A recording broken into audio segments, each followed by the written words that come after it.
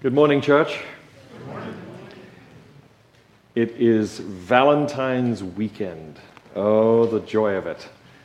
I don't know what you did to celebrate, to tell your love, how much you are loved. Maybe you were hoping that somebody loved you and would remember you, and they didn't. I'm sorry. We didn't get the letter out soon enough, because we love you all. We really do. And I can say from Chris and I for sure, we love you lots, and we appreciate that you trust us with these moments every Sabbath, that you come expecting that you will hear from the Word of God and that you will be uplifted and encouraged. That is our definite hope. And I want to thank Eric, who strove with me this time to figure out, if you had a chance, as you were looking in your hymn book, was that offering him not so amazing? I mean, it was so amazing that you could see all of the writing in it. How many of you noticed that it was written by Saint Columba? The tune is named Saint Columba, and musicians tend to notice these things, but I also noticed that it was a good ancient Irish tune. Nice to know that there is that still in our past and that it can be useful for our present. Once again, I'm very glad to say that the worship committee that met this week or a little bit ago is very interested in making sure that there is a variety of things that happen on a Sabbath morning, so that, you know, coming from week to week, you probably won't know exactly what's going to happen, except if you know Eric, or you know Pete, or you know Brett, or you know Naomi, and you know these individuals and what they like to choose from. So there is a variety that happens here at our church, and we're feeling like that is helpful, because if you are like me, if you do the same thing over and over and over again, sometimes it just might get a little boring. So we're interested in keeping things lively. In my prayer, you may have noticed the words that we have been focusing on in the last several weeks, and this is the culmination of that. And it was something that I would say, you know, in those moments, maybe you have these moments, I hope you do, when God gives you some inspiration, and you would think, oh, well, the pastor gets inspiration all the time. No, not necessarily. Sometimes it's really hard to just figure on what it is that I need to say. Doesn't always just come, you know. This time it did, though, in the sense that God knows. If you were here a month, at the beginning of the month, God knows. He knows everything, we decided. God feels. Yes, as we focus on God and we start thinking maybe a little more this year from the perspective of God, since we spend so much time thinking about ourselves.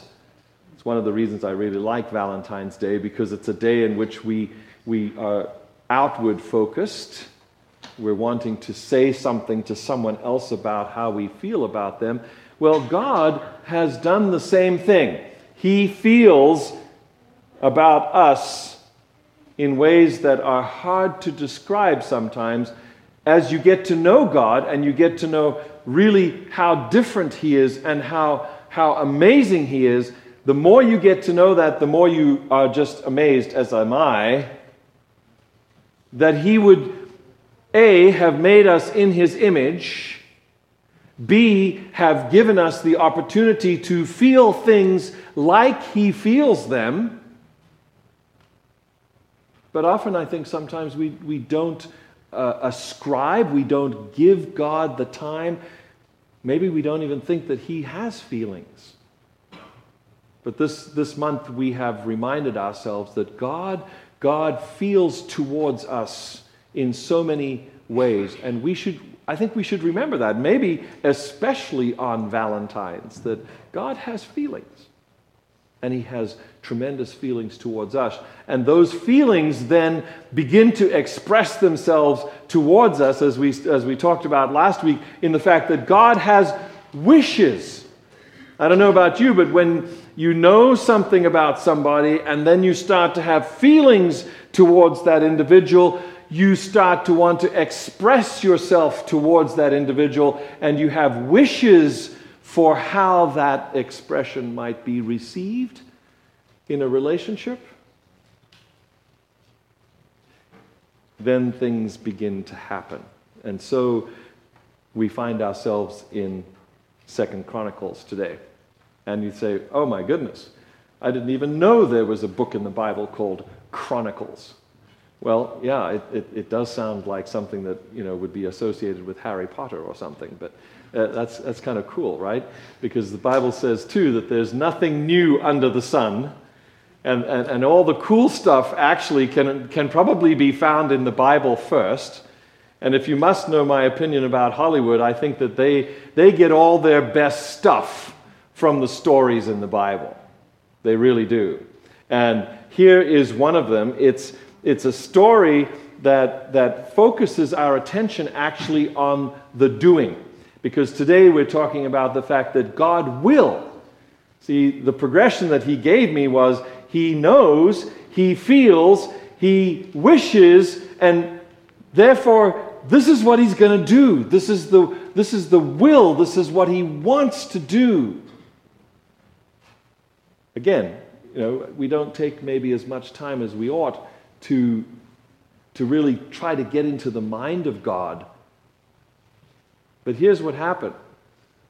David became king of Israel after Saul. By the way, what number of king was David?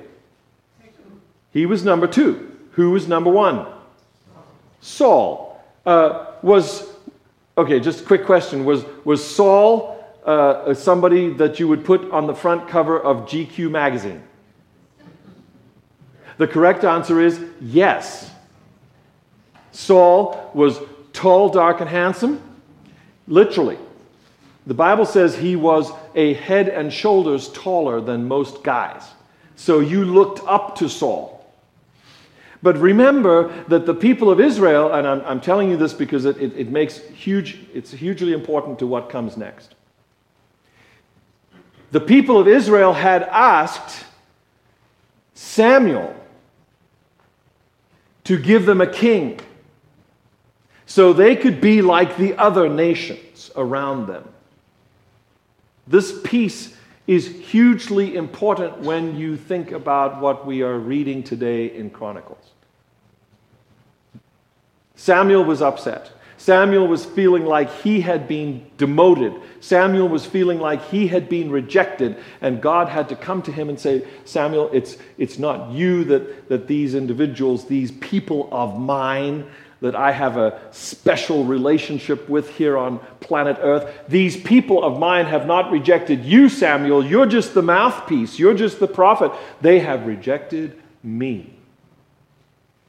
Pretty sad story to be remembering on Valentine's weekend. You're talking about a God who's talking to his man, his mouthpiece, saying, I've been rejected, dude. That's how God felt, even though he knows everything. That's how he felt when the people of Israel asked for a king. And he had the grace.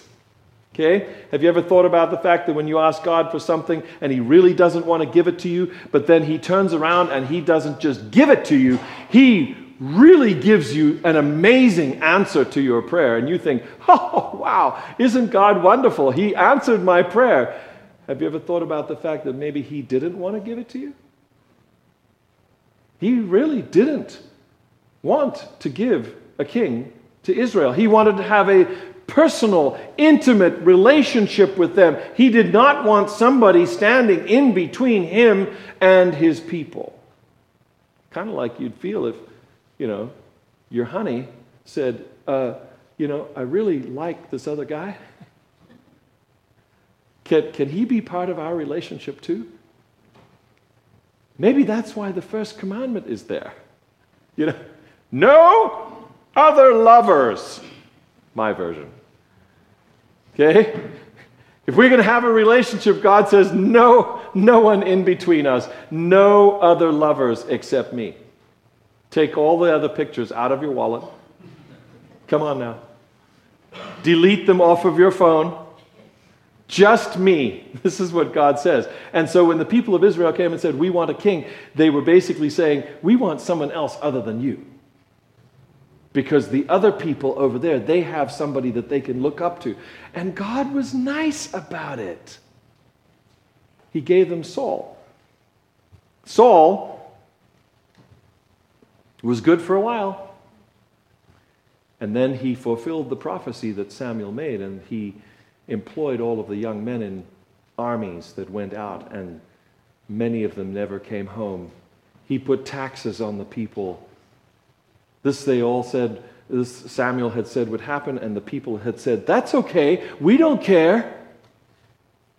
We just want a king. So they got a king. Saul goes off the scene in a blaze of, what are you going to call it? Do you remember how he died? After having gone to see the witch of Endor? Tomorrow, that apparition that told him that he thought was Samuel, tomorrow you're going to die. Anyone here like to know when they're going to die? He died fighting next to his son, and when he knew that the battle was done for him and his son, they both fell on their swords. They did not want to know what the Philistines were going to do with them.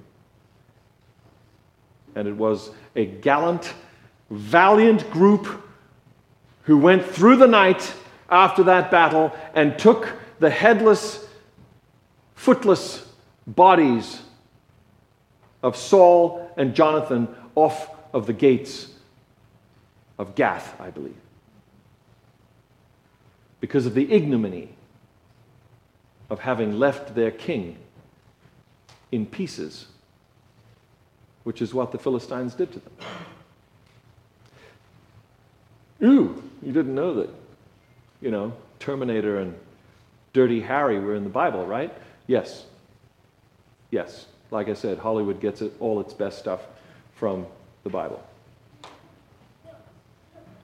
David becomes king. He has already been anointed. You know this. You know this because David is part of Saul's army until Saul realizes David's going to be the king next.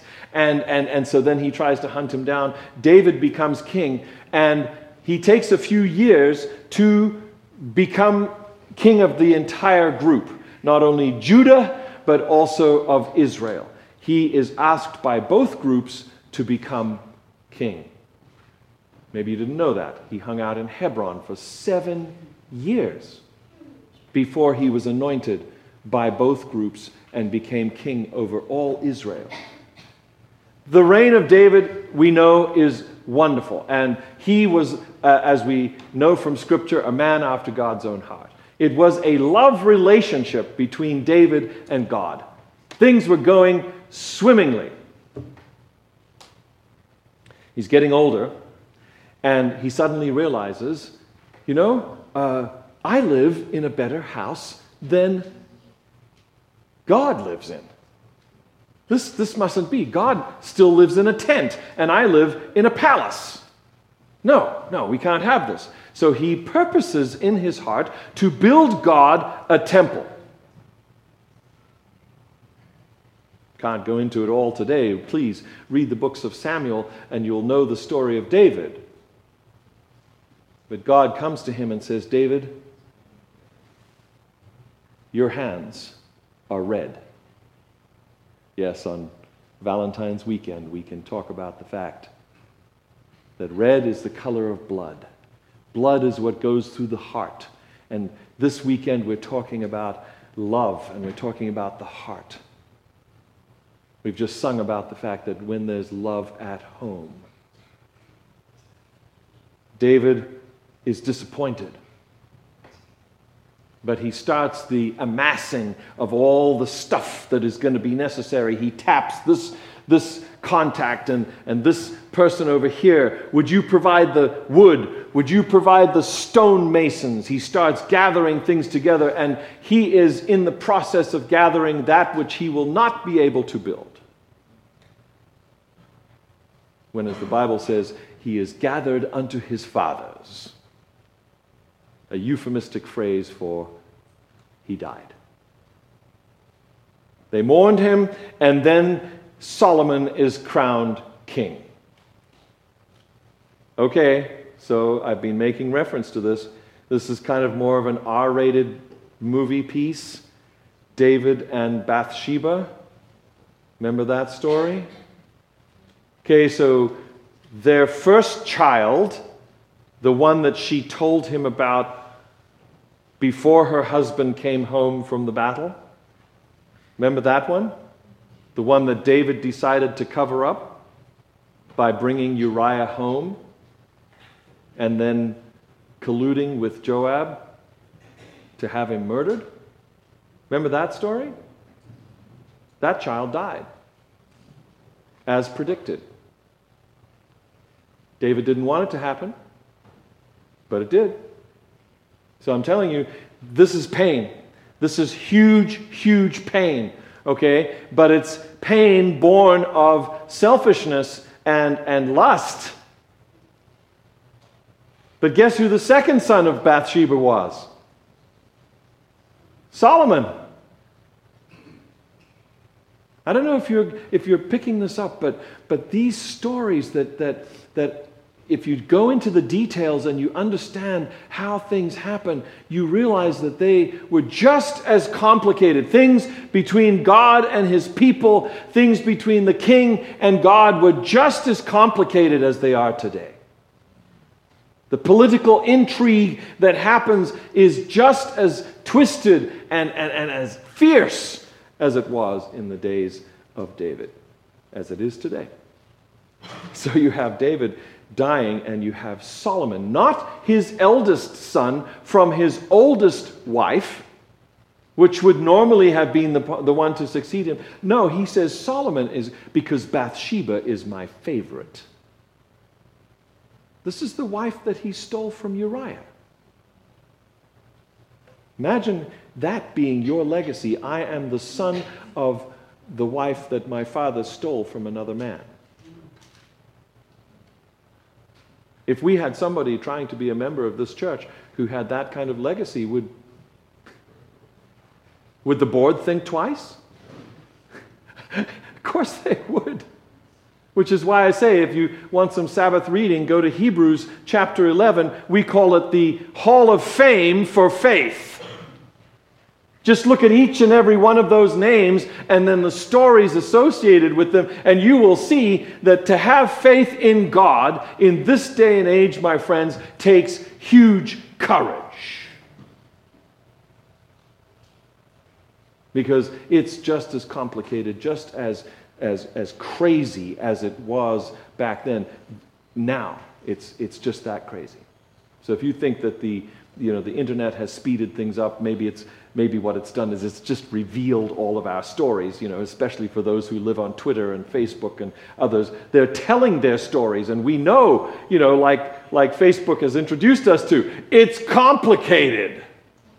Can't tell you all the details, but it's complicated. Which is, we know now, a euphemistic phrase for saying it's also painful. It's also hard. Here we are. Solomon now has built the temple.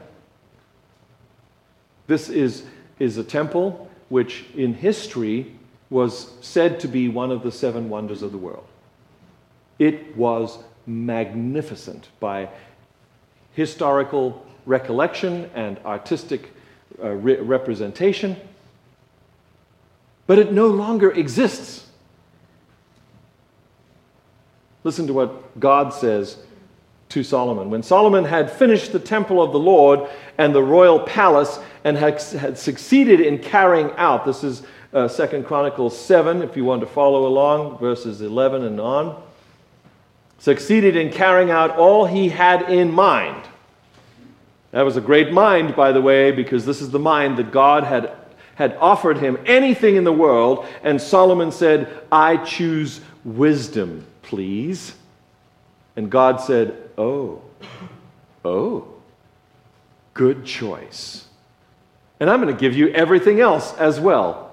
Wouldn't you love to have that be the way that you were treated if you had to choose something from God? The Lord appeared to him at night. So now he's having a vision. This is the situation. I heard your prayer and have chosen this place. He's built this temple. I've chosen this place for myself as a temple for sacrifices. By the way, the temple is built on Mount what? Moriah. What else happened on Mount Moriah? Abraham and Isaac. I think God has a wonderful sense of direction and humor and history. I have heard your prayer and I have chosen this place. Verse 13, when I shut up the heavens so that there was no rain, or commanded locusts to devour the land, or sent a plague among my people.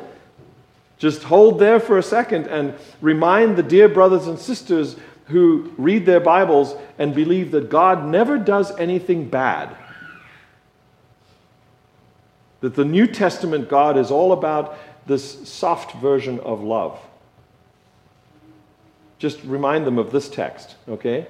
This is God talking now, and he has claimed that he has sent no rain, and that he has sent the locusts to devour, and has sent plague, actually, amongst his people. If my people, here's the text now, this is the one that has been put to song, and is just such a powerful piece, not only at this moment when he's dedicating the temple, but I'm hoping that it will sink into our hearts today on Valentine's weekend. If my people who are called by my name will humble themselves and pray and seek my face and turn from their wicked ways, then I will hear from heaven and I will forgive their sin and I will heal their land. Amen. Now, those who've heard this many, many times, this is a piece of romantic. It's almost romantic, but understand what he is saying. You have been a people who have been far away from me, and I have sent plagues and I have sent locusts on you because that was what I did to reprove you. That was what I did to get your attention, to bring you back to me. Please don't miss the very first word of verse 14. It's a two-letter word which shows up again later. If. My friends, what is happening here is conditional. I would love a relationship with you, he is saying to his people. And he's saying it to us this morning. I would love a relationship with you. But here's the deal. You want the deal? Here's the deal. You have to turn from your wicked ways. Then he says, I will hear from heaven. I will hear from heaven and will forgive their sin. And I just want to remind you, my definition of sin is very simple. Divorce. And I don't mean divorce in the sense that we're thinking about it. I mean that you tell God to take a hike. Okay, that's what the people of God had done in the way that they had lived their lives. And you know this because this is now Solomon, king number 3 in a dynasty which God has allowed, even though he didn't want to. So God is now dealing with a people who are not really loving him.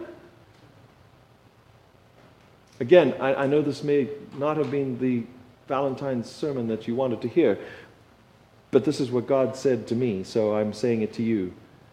If my people who are called by my name, who have my name as their name too. This is John Jacob Jingleheimer Smith stuff. His name is my name too. So if you call yourself today, if you call yourself a Christian, you are calling yourself by the name of the Messiah. I like the phrase God-fearer, God-fearer, because I believe that there are many people who do not call themselves Christians who actually are God-fearers. They know God. They may not just want to be labeled by the label that we are ready to accept. Okay, be generous. Be generous like that. Be looking, as I would say, for people who maybe were in the category that's talked about in Romans chapter 1, who have understood God from nature. By the way, nature is God's first book. The Bible is his second book. When he couldn't get through to us with nature, he had to have prophets come and tell us verbally and or have visions. But Romans chapter 1 says that people can know God from his creation. I think that should be very satisfying for us who believe in a creator God. Adventists are interested in telling people about the first angel's message, which says, quick test, fear God. Which God? The God who made heaven and earth. So Adventists, Seventh-day people, should be very interested in anything to do with creation. Because it is the Creator God that we are talking about here. It is the Creator God who is having this relationship with the people of Israel. It is the Creator God who wants a relationship with us. And now he is saying to us, if my people, so people, listen up, if my people want to receive my Valentine,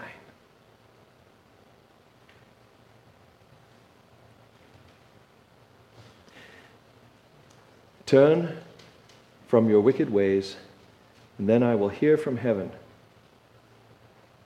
Do you know, I want to just say, I think wicked ways it's not all the deep, dark secrets. It could easily be the way I think about people when they cut me off in traffic. Do you know, I think that it's maybe easier to accept if we realize that the general way in which life is operated here on earth might just have as its basis no relationship to this God of heaven that wants to have a relationship with us, because it's all about us. So wicked, we think icky thoughts when we use the word wicked, and we don't want to be wicked, but why don't we just say it like it is? It's us being selfish. That's what it is. So maybe that's a little softer, or maybe it's a little sharper. I don't know. You decide. I know how I feel about it, but you decide how you feel about the fact that he says we will need to turn from doing life in the way that you have been doing it. Okay? You wanted a king. Where has that got you? You wanted to be like the other nations. Where has that got you?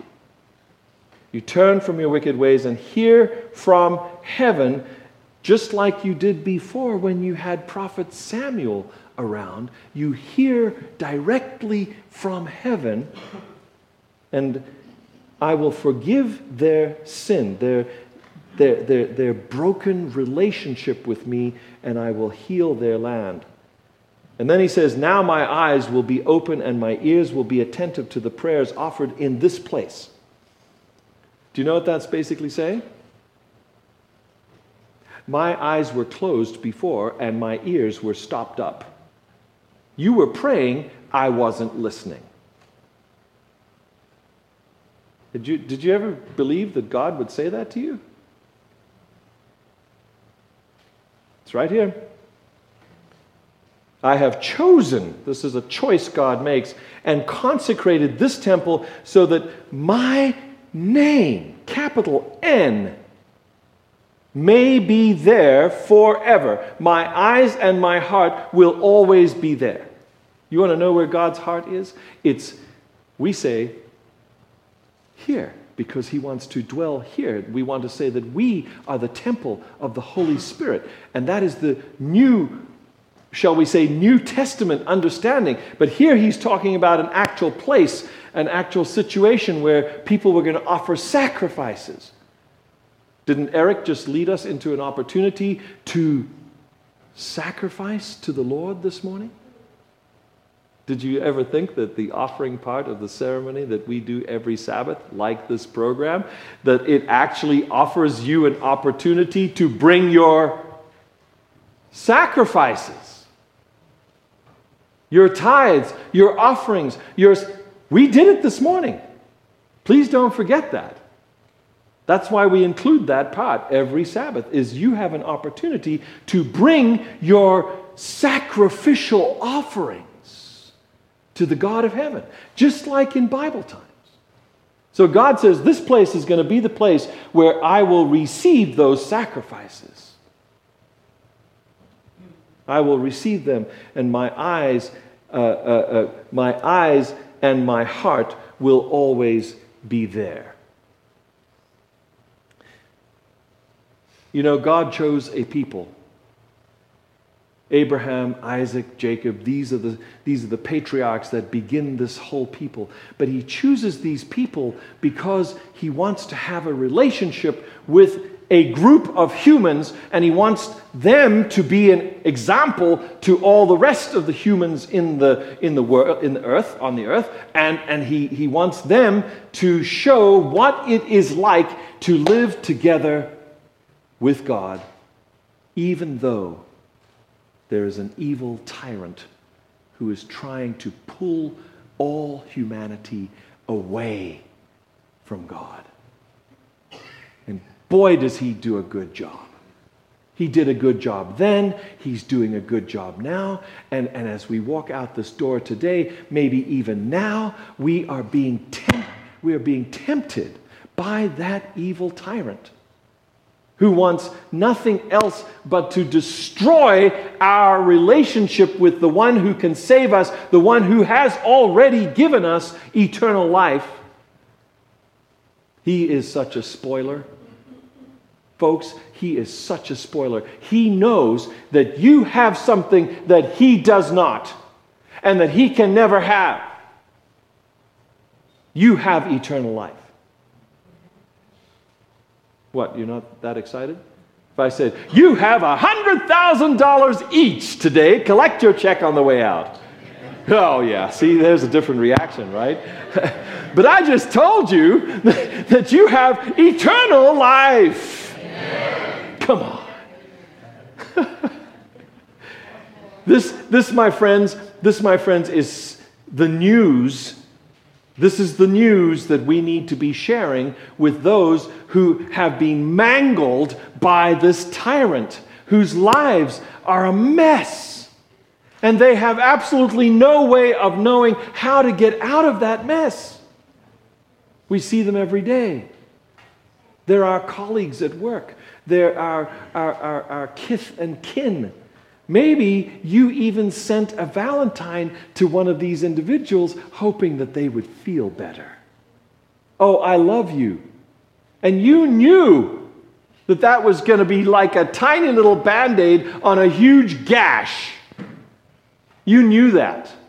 But you still sent that Valentine. You still hoped that it would stop the bleeding just a little bit, because that person's life is like an open wound. That person's life is just ebbing out of them in ways that they don't want and that you would really like to help, but you just don't know how. Well, I've got good news that you can share with those individuals in your life like that. Even if that is you, I've got good news for you this morning, that there is a God in heaven who wants to dwell in your heart. Amen. He would love to have the Holy Spirit be a real influence, to speak with you directly.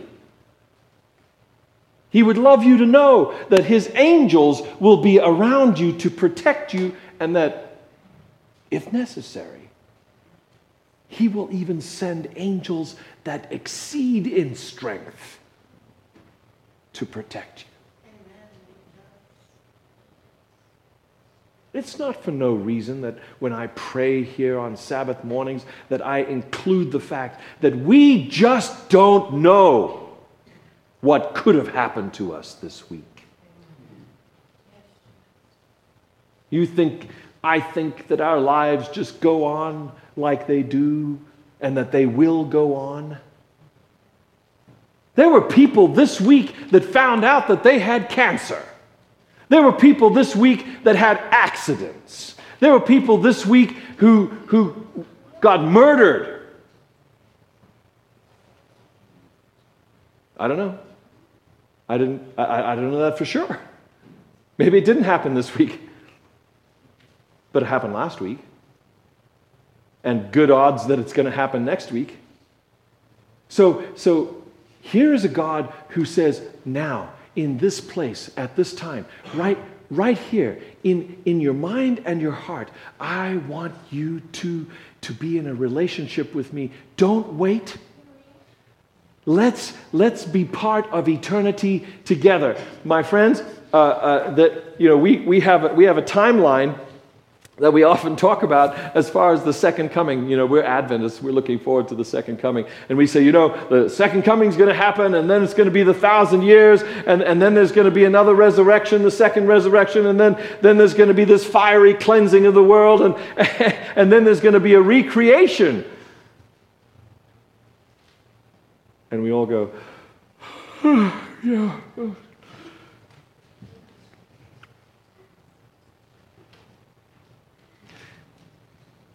I've decided. I want to see it all.